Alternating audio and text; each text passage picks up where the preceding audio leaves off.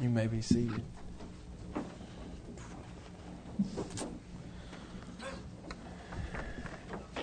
It's exciting for me to have the college students back. It's exciting for me to see all of you here, but it's very exciting for me to see these young college students. It's hard for me to grapple with the fact that I can call them young now because they get younger than me every year, it seems. But I tell you, I this week was doing a lot of reading about a conference that some of the leadership of Campus Outreach will be going to. I'd hoped to go to it and won't be able to, about how the church will impact the coming generations and how each of us, no matter what your age is, plays a role in that. And it just excited me to know that we have so many age people in our church that are going to be the next generation of leaders. And I pray that this place will be a place that champions the cause, that we are not so short-sighted ever to see the warts without seeing the blessing. And I know that we all make lots of mistakes, and young people make more than our share. I know, I do. I put myself in that category. And so we need everybody. We need the wisdom of age and the wisdom of experience. And we need the wisdom of experience, though, you that have it, you that are gray-headed, as the Bible says, whether it be in actual gray hair or just wisdom. We need you. And what we need you to do is to pray and seek out young men and women to pour your life into, to know them and to let them know you and to let them see you fail and to let them see you do life correctly. Walk with them so that they don't have to experience all the things that you experience firsthand, and so that they can challenge. I tell you what it'll do. Some of you probably think, there's no way. I'm busy. I'm tired. All those things may be true. But it will energize you to pour your life out for Christ into another person. It will energize you. And you will stop seeing your life as that it will come to an end in 10 or 15 or 20 years. And you will see that now my life will continue 30 and 40 and 50 years from now. And my life will continue beyond that because these people I'm trusting the truth to will pour it into other faithful people who will pour it into other faithful people. And so that when Christ returns, Paul will have fruit from this generation that he never saw with his eyes and that he never specifically knew by name, but he prayed for and he labored for and he poured out his life for, the fruit of you and me. You and me. Let me get that right. Okay? And so as tired as you may be and as busy as you may be, you are not wasting your life to pray and seek and find someone to pour your life into. Your time is multiplied at that point. And it is worth the effort and the pain and the suffering. All right. Take my life. Take my life and let it be consecrated for you, is what we should say. The love of God, part 2. For God so loved the world. We last week parked on the first phrase.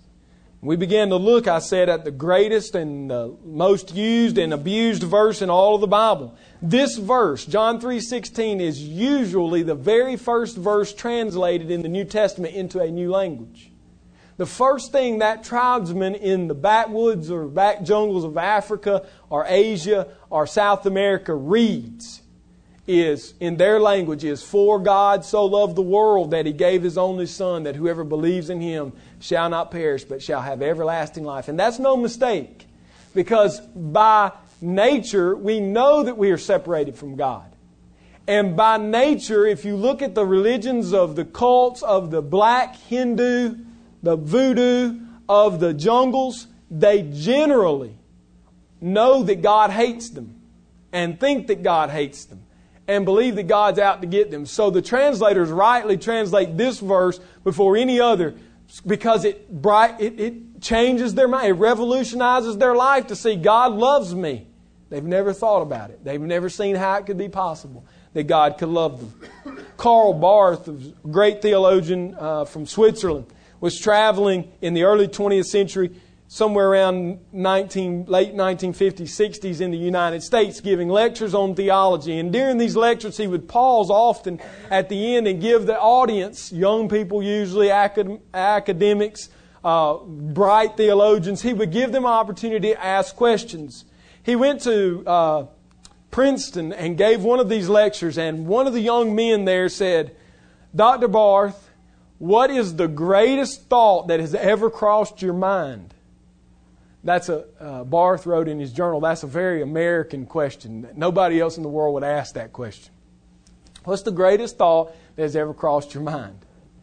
He bowed his head and he reflected, thought quietly. Minutes passed. The audience got restless. And finally, with a stern look, he looked at the audience and he said, "Jesus loves me. This I know, for the Bible tells me so." And the question and answer ended. Isn't that the most profound thought that's ever crossed your mind? That Jesus loves you. And that He cared so much that He wrote it down that you might know that He loves you. There's no greater thought. I agree. I didn't think of it, but I agree. I probably would have tried to come up with some great thought, some original work in my mind that I could have puffed up my pride and said, "Look at me. I think about great and deep things." I sure would have never thought about a nursery rhyme or a children's song. But it's true when you stop and think about it. I agree with him.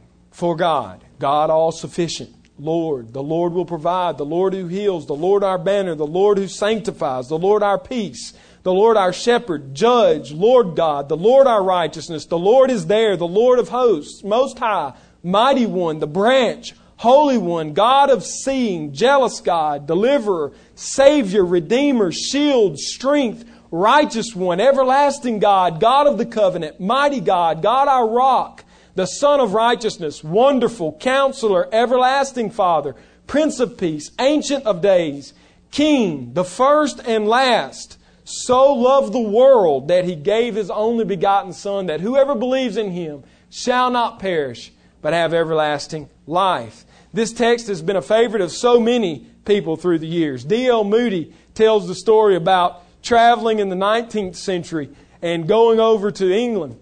And he met this young man named Henry Morehouse, who was a young pastor in England.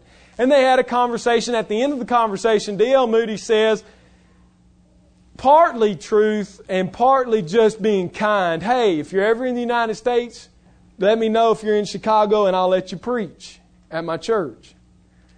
He had no idea the young man would take him up on his offer. He later, after his travels, got on his boat, returns back to the United States, travels back to Chicago. He's been in Chicago a few weeks and he gets a telegram and it says this: "I'm in New York. I'll be in Chicago this Sunday. Morehouse." He had a problem. He had never heard the young man preach.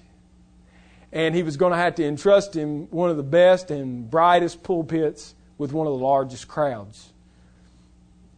And on top of that, he was leaving town.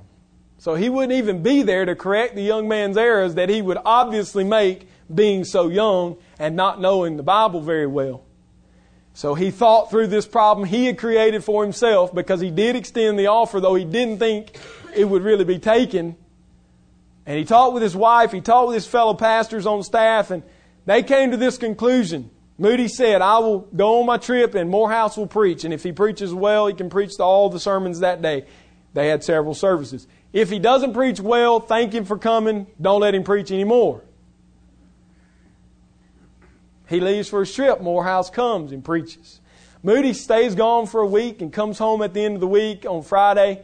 Goes in, reunites with his wife, and in conversation says, "So how did the young man do?" She said, "Oh, he's a much better preacher than you are. He has told us all week about God loving sinners." Moody said, "That's not true. God doesn't love sinners." And so he went she said, if you don't believe it, go hear him. He's still preaching? Yeah, you said. If he preaches well, let him preach it. Let him keep preaching. So he's been preaching well. We've been letting him preach. All week this young man's filled Moody's pulpit. So he comes in kind of bothered by this statement about God loving sinners. Sits down, Morehouse unshaken by his presence, walks to the pulpit, lays his Bible down and says, I've searched all week for a text, but I can find none greater than John 3:16. So let me preach it again. For God so loved the world that He gave His only begotten Son, that whosoever believes in Him shall not perish, but shall have everlasting life. It was the 6th day in a row he had preached on the same text, because his conclusion was there's no greater text in all of the Bible than God loved sinners. And so we come to this text and we think about this text. And I know many of you may be thinking he's going to preach 6 or 8 or 10 lessons off this same verse. Maybe not 8. Today we want to look at the great, infinite, giving, unchangeable love of God and the fact that God loves us. This love will change your heart if you're unsaved, and if you're saved, it will set your heart on fire for zeal for our God. God's love is great. That's the first thing I want us to see. God's love is great. For God so loved. What is this word loved? So means a measure, a particular measured type of action. It's not just a general, flung, wide love. It's a specific type of love. For God so specifically, in this way, loved. How did He love? He loved with a great love. Paul writes for us in Ephesians 2:4-5, but God, being rich in mercy because of His great love. There's where, I'm not original, nothing ingenious. It's just the text. Because of the great love with which He loved us, even when we were dead in our trespasses, made us alive together with Christ. By grace you have been saved. This verse tells us that God's love is great. We degrade the power of the word great because we often use it for things that are not so great. We overuse the word. The Puritans refused to use language that attributed, words like great and awesome and everlasting and mighty and all these words. They refrain from using those words about anything or anyone except God. And the reason is because when you overuse them, they lose their impact. Have you ever been around the chick that cries, the sky's falling, or the little boy that cries wolf? After a while, nobody listens to that anymore. The same things happen with this language, great, mighty, wonderful, awesome. We use it so much that it doesn't mean anything. I mean, people say they had a great time at the movie. People say they got a great car, a great wife, which I do have a great wife. People say they have great children. People say there was a great ball game. People say it was a great supper. I mean, everything's great in life. I kind of imagine that Paul was a lot like the Puritans. When he used the word great, God was somewhere to be found. We have a great God who has great love. We've lost the impact of that simple word because we overuse it. We throw it around lightly. When I pause to think of the love of God, I cannot help but worship Him. It was the thought of this great love that caused John Newton to write Amazing Grace. How sweet the sound that saved a wretch like me. I once was lost, but now I'm found, was blind, but now I see. When he contemplated the fact that God could love a slave trader, when he thought about a God who could love a sinner who had rebelled against his father, when he thought about a God who could love a man who had been a fornicator and an adulterer, when Augustine came to this text and thought about all of the times he had been with a prostitute just in the last few months, he thought, what a great God with great love. Those who know their sin know how great God is. God is rich in mercy and He has great love. He loves us when we are still sinners, when we are dead in our trespasses, and when we are hopeless, He makes us alive in Jesus Christ. I don't know how D.L. Moody, I'm not talking bad about him, but I don't know how he could come to a conclusion that God doesn't love sinners. If He didn't love sinners, He could not love us. We are sinners, saved by grace, but we are sinners. If He couldn't love sinners, we would be hopeless. God's love is great. God's love is infinite. Ephesians 3:18 through 19 says, Paul, in the middle of his prayer, that you may have strength to comprehend with all the saints what is the breadth and length and height and depth, and to know the love of Christ that surpasses knowledge, that you may be filled with all the fullness of God. We can only know the love of God in part. God has touched us with His love. He has baptized us in His love. But we can't fathom how deep and how wonderful this love really is. We may try with our feeble minds, but it escapes us. It escapes language. It escapes words.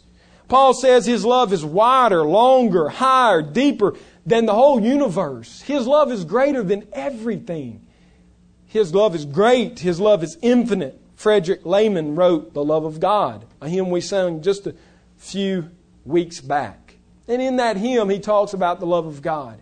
The last stanza, as I said then, was written by an anonymous man in an insane asylum in a cell where he lived out his last days, declared insane.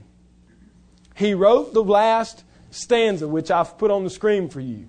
This is what an insane man said. Could we with ink the ocean fill, and were the skies of parchment made, where every stalk on earth a quill and every man a scribe by trade, to write the love of God above would drain the ocean dry, nor could the scroll contain the whole, though stretched from sky to sky. Oh, love of God, how rich and pure, how measureless and strong. It shall forevermore endure the saints' and angels' songs. I tell you, it's better to go to heaven, go to eternal life, insane, knowing the love of God, than it is to go to hell with all of your faculties intact and never experience the love of God. Every ounce of you should think, what a great love. What an infinite love. God's love is giving. It's not just great. It's not just infinite. It's giving. The New Testament never speaks of the love of God except to reference a specific act. It always references the cross.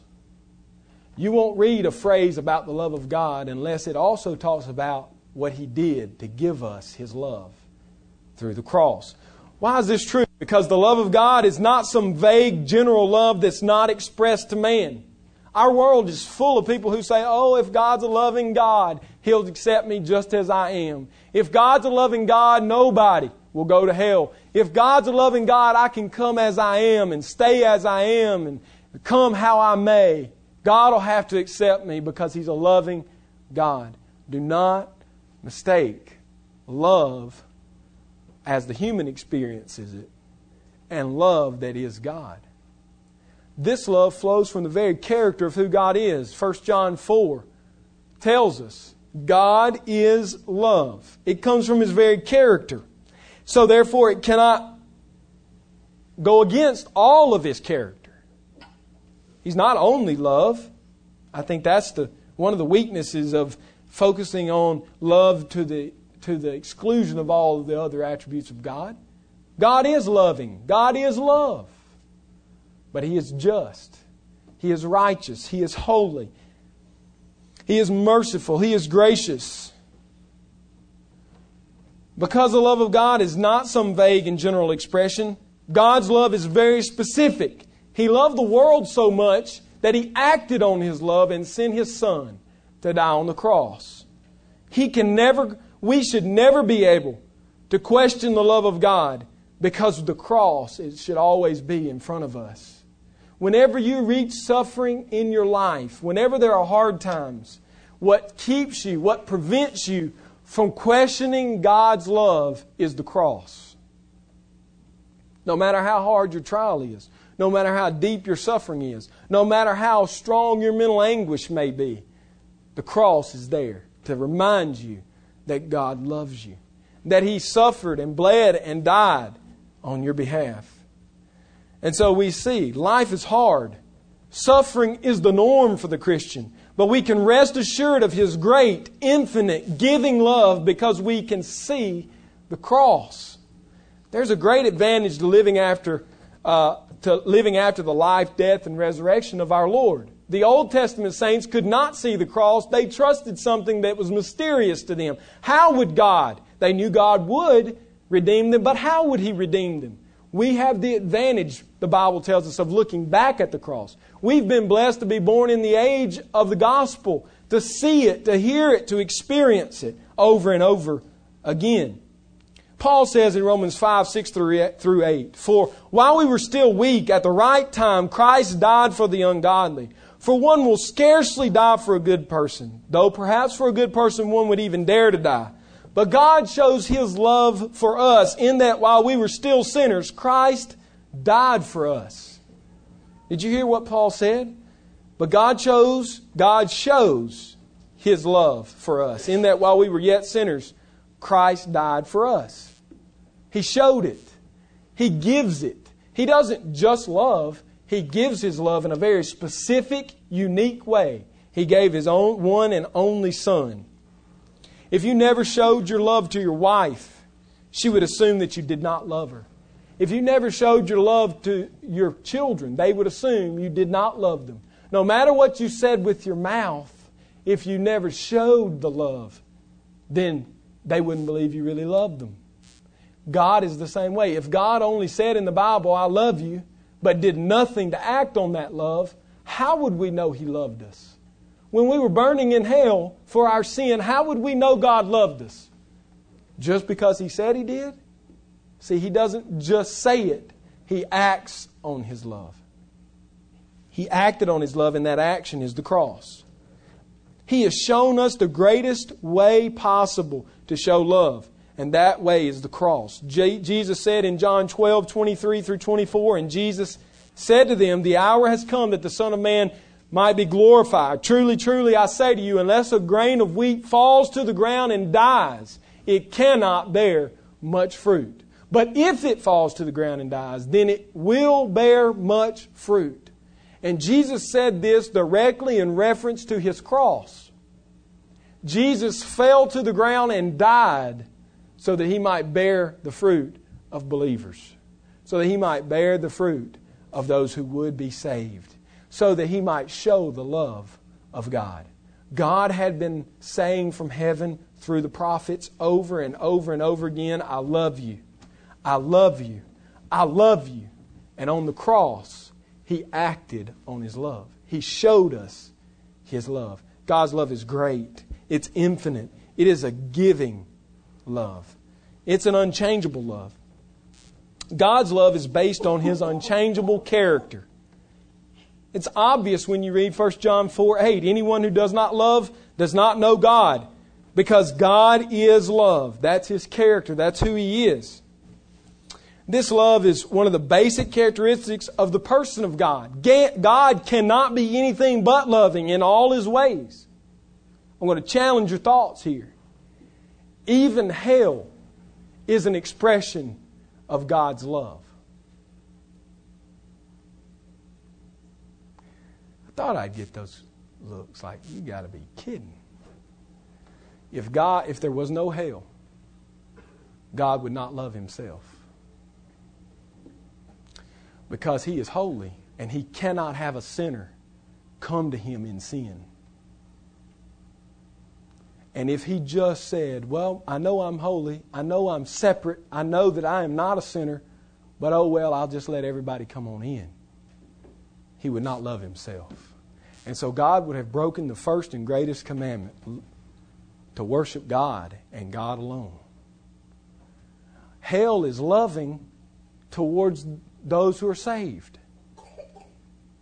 If God saved you from your sins and said there is one way and all must come by that way, but then at the end in front of His throne room, in front of His throne, He said, "I know I told you, there was only one way. And I know I told you it was narrow. And I know I told you it was tough. And I know I told you it wouldn't be easy. And I know I told you you'd have to suffer in this life and leave family and leave treasures and leave all of these things for my name's sake, and that you would get eternity. And that's the only way you would get eternity with me. But I've decided everybody is going to experience heaven. There's no such thing as hell. That would not be loving to His children. It would not be loving to Himself. And most of all, it would not be loving to Jesus Christ, His Son. If there was no hell, God would be accused and guilty of the greatest child abuse ever in the history of the world. He would have caused Christ to suffer beyond measure for things He did not do for no reason. Oh well, everybody's in. I'm just going to wipe sin away. I'm just going to forget about it. I'm going to pass over it as if it doesn't exist. And Jesus says all the time, wait, I paid a price. I gave my life. I spilt my blood. I suffered. I came down from heaven. If this is the way it was going, what was the purpose of my death? What was the purpose of my life? If there is no fear of hell, there's no love in God. God would then be unholy. God would then be unjust. God would then be unmerciful. God would then be ungracious. And so we know that even the most horrific concept in the Bible, hell, rightly understood, expresses the love of God. God is love. Because I thought this might be a struggle for you to wrap mind around, I thought, let's look at Hosea. Hosea is an Old Testament book written to show God's great, infinite, giving, unchanging love. Hosea is a story of a man in Israel who was commanded by God to take a wife. Her name was Gomer. And she was a prostitute. The Bible has very strong words about her. But yet God tells Hosea, the prophet, go and marry her. Take her as your own. Hosea 1, 2 through 3 says, when the Lord first spoke through Hosea, the Lord said to Hosea, go take to yourself a wife of whoredom and have children of whoredom. For the land commits great whoredom by forsaking the Lord. So he went and took Gomer, the daughter of Diblaim, and she conceived and bore him a son.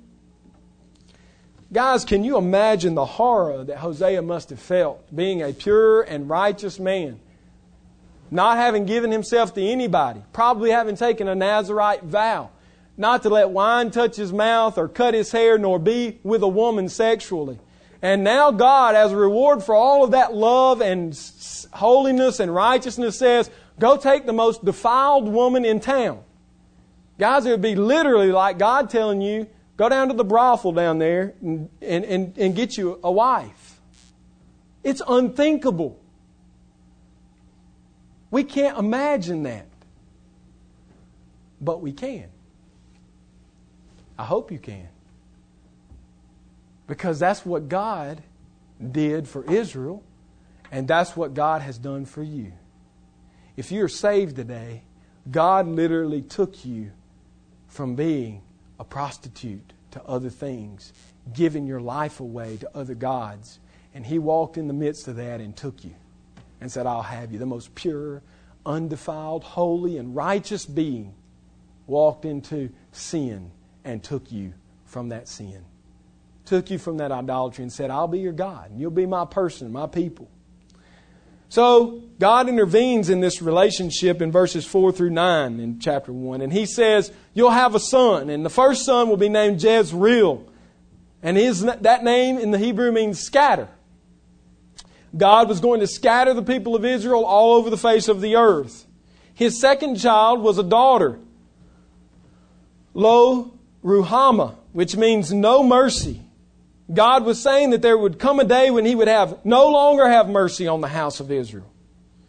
And then He finally says, you'll have another son and his name will be Lo Amah, which means not my people. God said to Hosea, name him this, for you are not my people, and I am not your God. If the story stopped in chapter 1, verse 9, we would have nothing but dread and horror to look forward to. But that's not where it stops. That's not where the story comes to a conclusion. It's really the midway point of our drama that shows God as the great lover of those who are undeserving. Because in verse 10 he says, yet the number of children of Israel shall be like the sand of the sea, which cannot be measured or numbered. And in the place where it was said to them, you are not my people, it shall be said to them, children of the living God.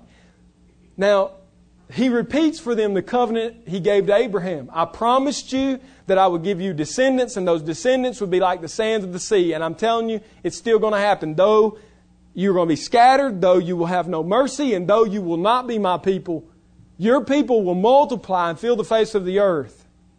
And I will be their God. They'll be my children. And in this part of the story, he changes the name of all of the children. Jezreel is still named Jezreel, but it also in the Hebrew means to plant.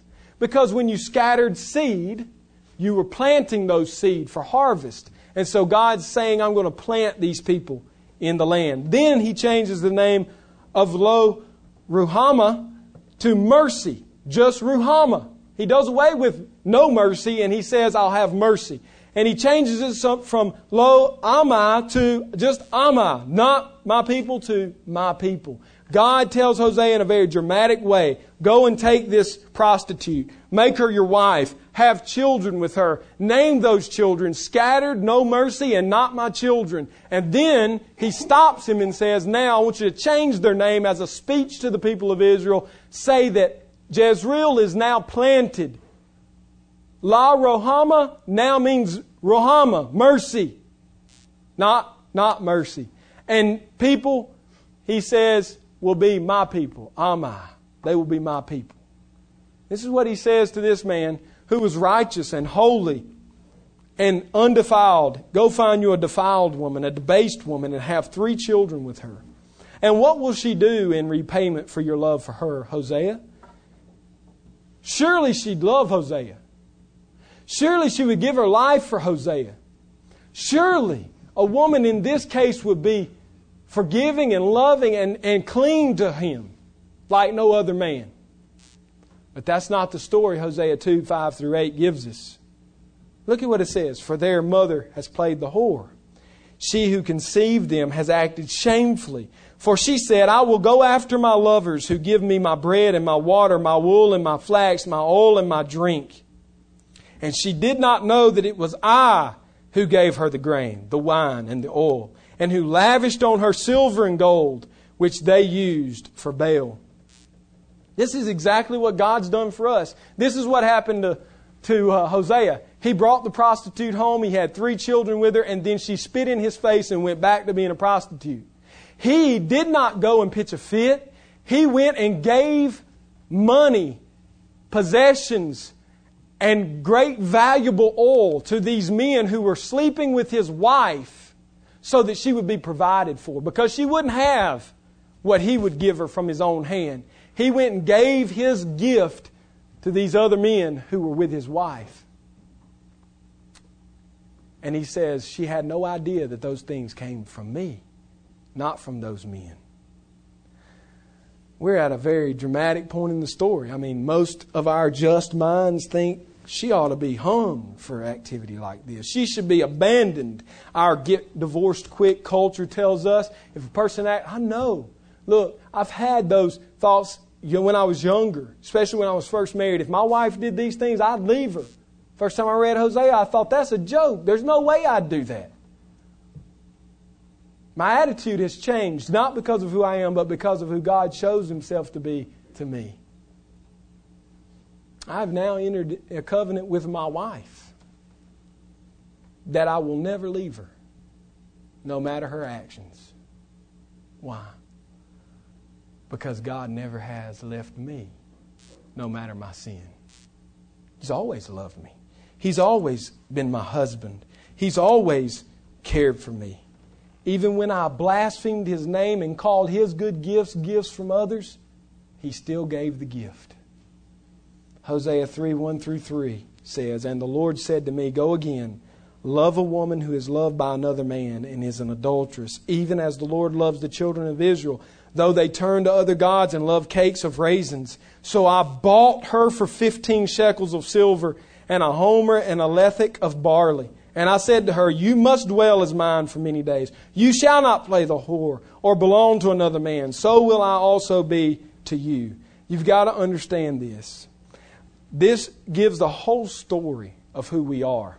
From the very beginning, we are defiled sinners. We do not deserve the love of God. Yet God has loved us even when we were sinners.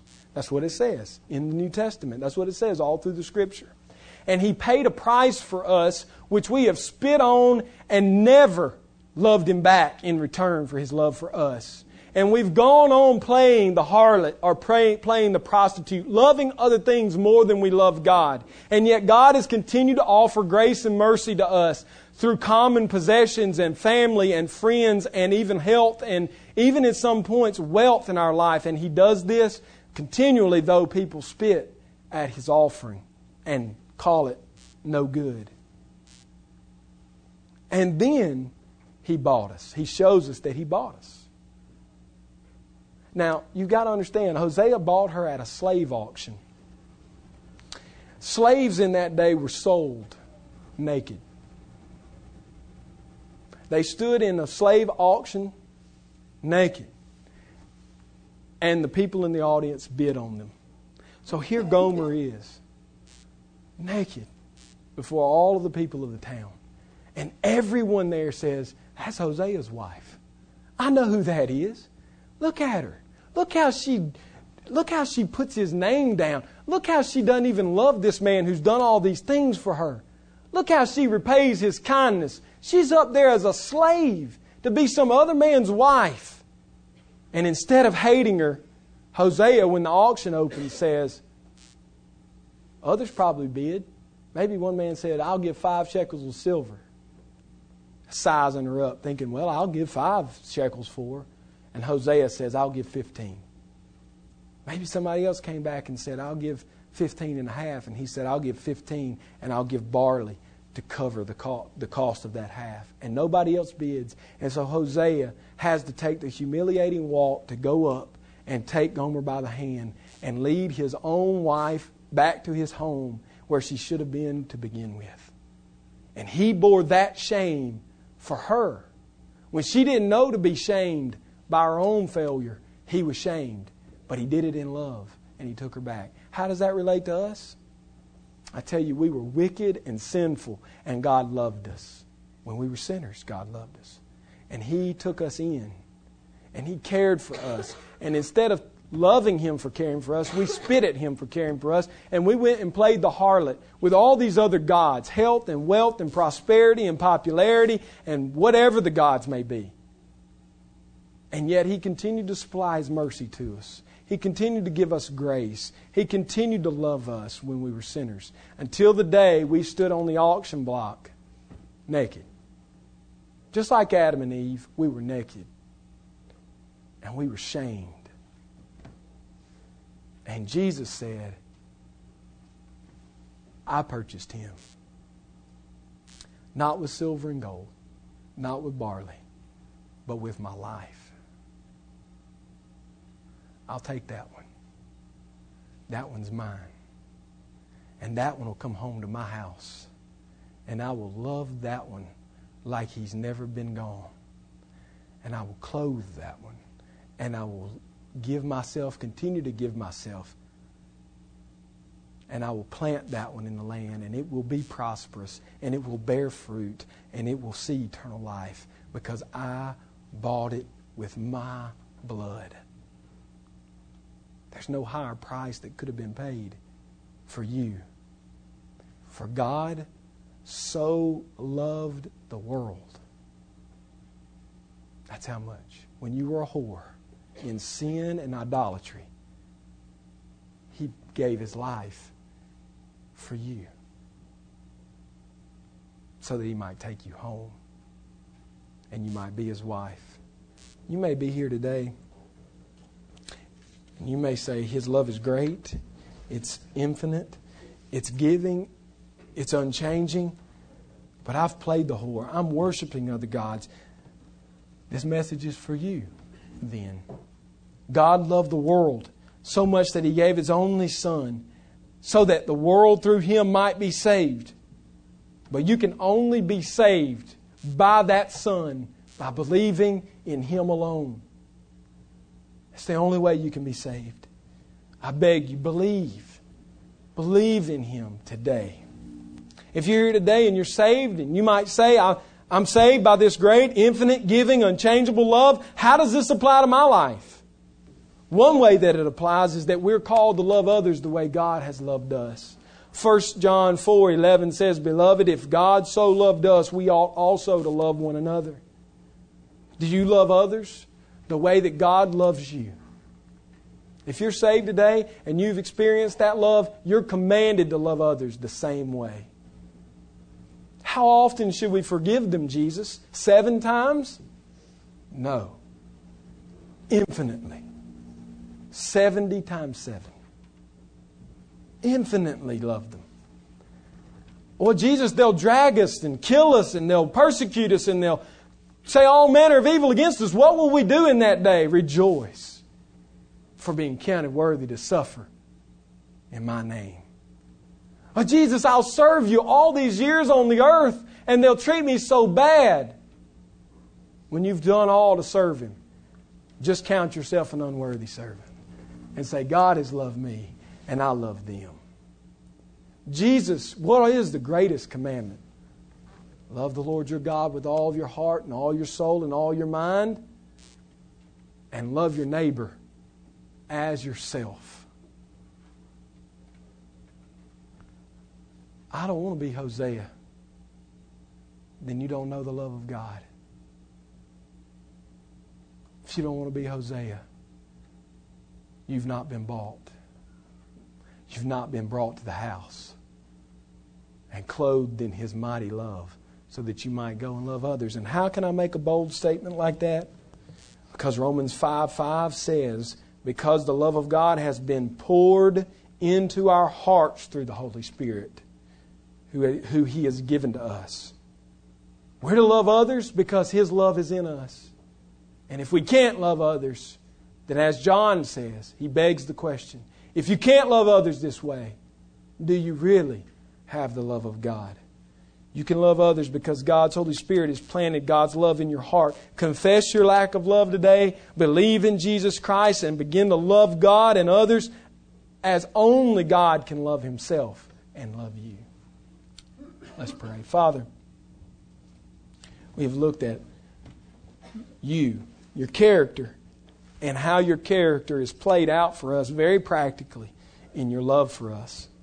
I'm so thankful that whenever you write about your love, it's not some vague promise. It is a specific action. And that action is the cross. Jesus, thank you that when I was the prostitute on sale before the world, and all the world would bid for me and my soul, you were there to rise and say, oh, that's part of my bride. I died. I paid the price. I will take that one home with me. Help us to understand that. That love that reaches beyond anything we can imagine and loves us. Loved us when we were sinners and loves us now that we're saved and calls us to love others the way we have been loved. Lord Jesus, please draw us again to you. Forgive us for being so cold towards your truth. Forgive us for settling for the things of this world, being so entranced by the riches around us and the ease around us that we forget what we're here for. We're pilgrims passing through to our home. Help us not to play the prostitute this week. Help us not to sell out to all the gods that surround us. Help us to sell out and to give ourselves completely and faithfully to you. Because you have been faithful, now we imitate your faithfulness by your power and through your Holy Spirit. It's in your name that we pray, Lord Jesus. Amen.